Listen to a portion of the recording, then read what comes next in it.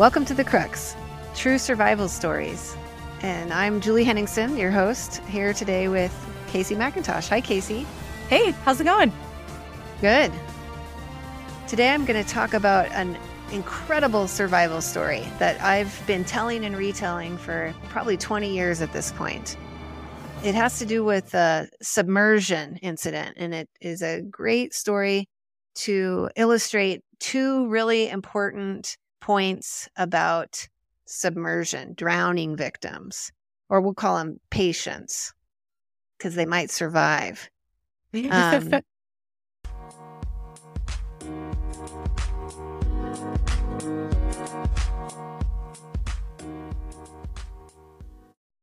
story is of a little girl named Michelle Funk. This happened in 1986.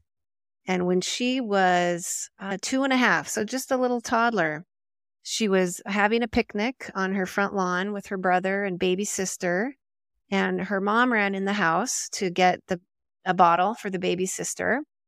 And while her mom was in the house just for a moment, she and her brother toddled across the street in front of their house to go throw rocks in a little stream across the street from their home. Their mom was just in the house for a few minutes, and while she was gone, or as soon as she came back out, Michelle's older brother met her mom at the front door and said, "Michelle's fallen into the stream." So this little 2.5-year-old fell into the stream. This was winter in Salt Lake City, so it was cold and the water was cold. So they ran across the street. Some neighbors came out and helped, but it was a middle of a weekday, so there weren't a lot of people around, and verified that, in fact, Michelle had fallen into the stream, and she floated down the stream into a culvert. The stream went right into a culvert. So Michelle's mom ran back in the house and called 911. They were yelling her name. They were trying to get down into kind of fast-moving stream water to see if they could reach her inside this culvert, but no luck. Nobody could see her. And the stream was pretty swollen because of the melted snow and fast-moving that time of year. So responders came, and they eventually blocked the stream upstream to slow the flow a little bit. And the paramedics and rescue team were there in 10 minutes, so a pretty speedy response. But the current was so strong, they still couldn't get her. They set up a rope system. They found nothing. Finally, after 45 minutes, this little girl had been in the culvert. A rescuer wearing a wetsuit saw her arm floating, jammed under a rock at the outlet of the culvert of the pipe. So they dragged her out of the water at that point in time. And she had been underwater for 66 minutes. So not breathing, underwater for 66 minutes. So she was dead. Her pupils were fixed. She was blue. She was not breathing. Her body core temperature was lower than 70 degrees. So really consistent with severe hypothermia. But rule number one with submersion, we always give kids the benefit of the doubt. Kids are survivors. They have some really great survival reflexes, mammalian diving reflex that we're all born with that's really strong in kids and can help them make miraculous recoveries in situations like this, which foreshadowing is what's about to happen here. So I think the world has changed a lot because I wouldn't even leave my 4-year-old outside to go run inside to get something. But maybe I'm a helicopter parent. I just cannot even imagine. But I guess I think about stories like this when I'm doing things. And even though it's annoying to maybe have to bring my kid, I'll just do it anyway. Yeah, well, you think about it every time after you hear a story like this, for sure.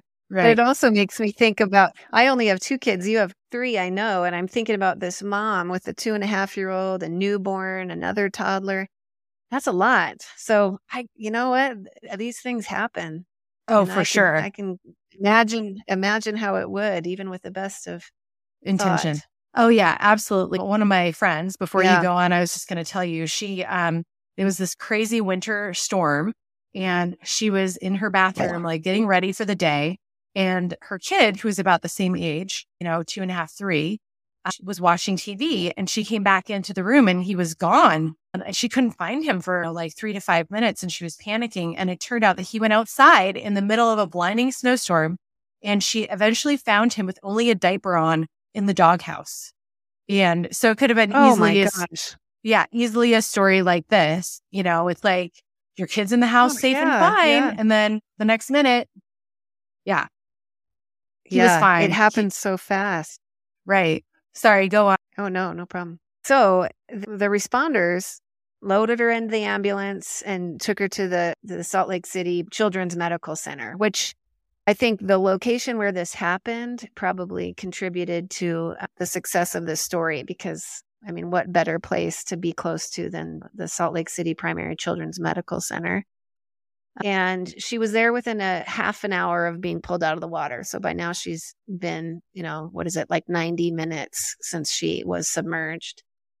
So she was treated by a Dr. Robert Bolt, who noted that she appeared clinically dead, but he had access to this pretty new technology that he wanted to try. He called Michelle's parents and explained, despite the time she'd been underwater, he thought it might be worth a try to revive her using a technique that had been done in Switzerland. It was developed by a Dr. Althaus there, which this is where it gets interesting. It's a machine that they take the drowning victim who drowned in cold water. A cold water drowning is a prerequisite for this.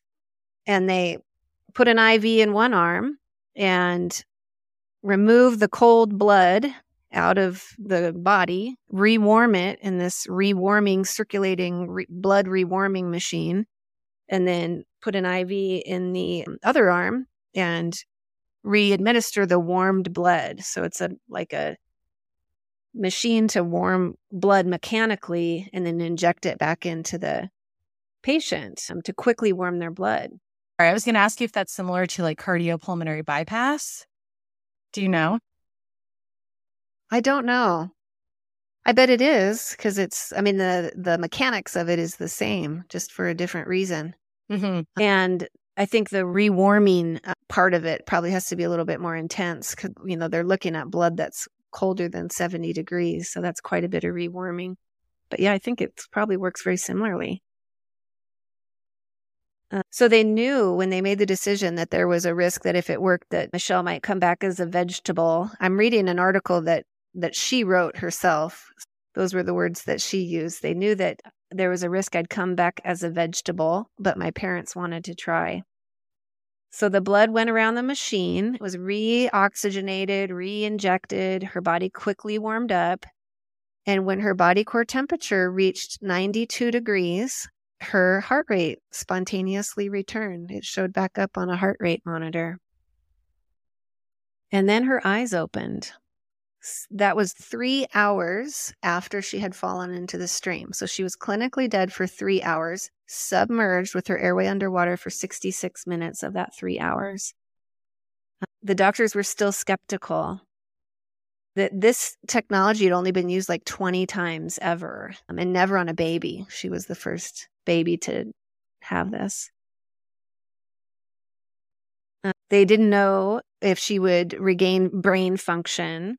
But she talked about how she's a Mormon. Their bishop came to the hospital. A lot of people were praying for her. She was in a coma at that point for 5 days. And this is where it just tugs on your heartstrings. She came out of the coma when her dad kissed her goodbye. And as he reached for the door, she opened her eyes and blew him a kiss. And 8 weeks later, she left the hospital. She left the hospital with a relatively intact brain. She couldn't jump or play, but mentally and emotionally, she made a full recovery. She has some issues with her memory. This was in 1980. The longest field goal ever attempted is 76 yards. The longest field goal ever missed? Also 76 yards. Why bring this up? Because knowing your limits matters, both when you're kicking a field goal and when you gamble. Betting more than you're comfortable with is like trying a 70-yard field goal. It probably won't go well. So set a limit when you gamble and stick to it. Want more helpful tips like this? Go to keepitfunohio.com for games, quizzes, and lots of ways to keep your gambling from getting out of hand. 6. So I think at this point, Michelle is probably like 38 years old. And she's a dental assistant. Her dad was a dentist. So she's alive and well and lived to write an article about her survival story. And she aspired to work in medicine because of this incident. She wanted to work in the medical field and be able to help people the way people helped her. So just a miraculous survival story. So the two things I always think about with submersion, one is the kid thing. Give kids the benefit of the doubt because they can, more than adults, come back from submersion incidents in miraculous ways, especially if the water's cold, if they drown in cold water. And by cold, I mean less than 70 degrees Fahrenheit. And the physiologic explanation for that is they have a greater body surface area relative to their blood volume, so they cool a lot quicker. That mammalian diving reflex in combination with quick cooling just allows them to dramatically lower their metabolic needs so that their brain can stay alive on really tiny amounts of oxygenated blood. And then the other rule that we like to keep in mind with submersion and hypothermia patients, nobody's dead until they're warm and dead, because it can be really difficult to differentiate a cold but still hanging on to life person and a dead person. So we rewarm people, and if they're still dead, they're dead, but nobody's dead till they're warm and dead. Words to live by right there, Julie. Words to live by. Lives saved by following that rule. Yeah. That's a really great story. So there's 4 factors that improve survivability of immersion incidents, or we'll call it submersion. 1, we've already talked about, is the age. The younger the person, the higher the chances of survival. 2 is the temperature. The colder the water, the higher the chances of survival because of that metabolic kind of shutdown that we all can experience in cold water. 3, the duration of submersion, obviously, the longer you're underwater. And then 4 is kind of interesting, the clarity of the water, because some drowning victims will survive the drowning incident, but if the water is loaded with material, floaters that gets in their lungs, they can develop a pneumonia after the fact that can be fatal from exposure of their lung tissue to cloudy water and the contents that are making it cloudy. If you're going to drown, be young, do it in clear water, and do it in cold water. So this is like really scratching the brain, like going way back into my PA school brain. But what is the dry drowning that happens where you basically aspirate water and it washes out your, what's the word? The stuff that keeps your alveoli open. Surfactant. Here's a little tidbit about that that's interesting is when somebody is drowning, when humans drowned, about 20% of drowning victims experience a laryngospasm, which is just a muscular spasm of the vocal cords that blocks water from entering the lungs. But it also blocks air from entering the lungs. We would call that a dry drowning. So after the fact, their lungs are not full of water. They didn't have exposure of the lung tissue to water, but they stopped breathing. And then 80% would be a wet drowning where, yes, actual water is flooding the lung tissue and the alveoli and probably causing that condition you're talking about where it washes away the surfactant. What's crazy to think of is it seems like you would stop breathing, you would pass out, the laryngospasm would stop, and then you would breathe again. But I guess at that point, maybe you're breathing in water. Do you know what I'm saying? Yeah. Well, that's a good question. It's a good question because I think part of even knowing that this happens is doing an autopsy on drowning victim and seeing that they don't actually have water in there. So it's almost like the laryngospasm stays spasmed even after death. I'm not sure about that. That's really interesting and terrifying all at the same time. Yeah, it is. Yeah. I don't know if I'd rather have a laryngospasm or a lung full of water. Neither sound good. I think the laryngospasm sounds horribly uncomfortable, honestly. Mm-hmm. Yeah, agreed. Well, those are things to think about for the rest of your day as you go through your day. You guys can send us a message and let us know what you would prefer on our Instagram if you wish. Anything else that you have to say about submersion, immersion, or drowning, Julie? Keep your head above water. That's my closeout statement. Just keep your head above water. Yeah.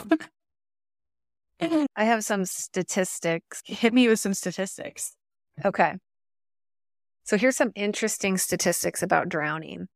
35% of drowning victims are people who can swim. So there might be a false sense of security if you think, oh, I'm a good swimmer, I'm going to be immune to that. That's not how it works. 90% of drowning deaths occur less than 10 yards from safety.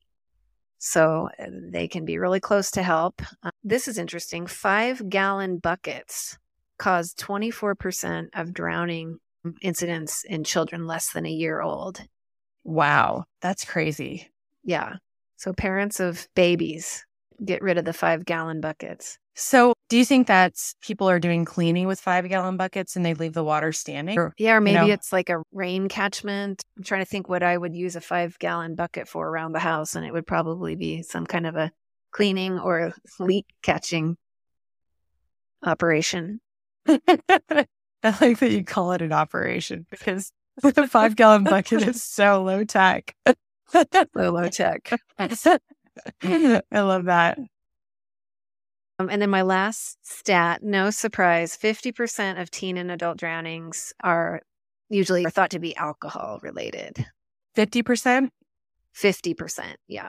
That's high. It's high, yeah. Boating and drinking, or swimming and drinking, or any water-related activities, slip and sliding and drinking. I don't know. Just make sure you don't slip and slide while drinking. Well, I love the statistics, and that's really, really crazy. Just talking about the story makes me want to make sure my kids have swimming lessons every summer, even though they hate them. Like, sorry, guys, suck it up. Yeah. We already know how to swim. That's what I always get. Actually, you know what? I need to do swimming lessons because I haven't taken them. Or you're a swimmer, right? Yeah, I'm a swimmer. Okay. Yeah. Okay. So someday I really need you to tell us the story about how you won that race. Oh, yes. I am not only am I a swimmer, I am an award-winning open water swimmer. Oh my gosh, I love this story. Are you going to tell it now? Okay. No. Okay. We need a cliffhanger. Right. Okay. Cliffhanger. We'll start the next episode, the beginning of the next episode, with Julie telling you about her open water swimming achievements in Flathead Lake. Yes. Your home turf. I just can't wait to hear that story again. All right, you guys, have a wonderful week. Keep your heads above water. And if you want to give us a review or share this podcast with one of your friends or one of your not friends, have a great week. And we'll talk to you next time. Thanks.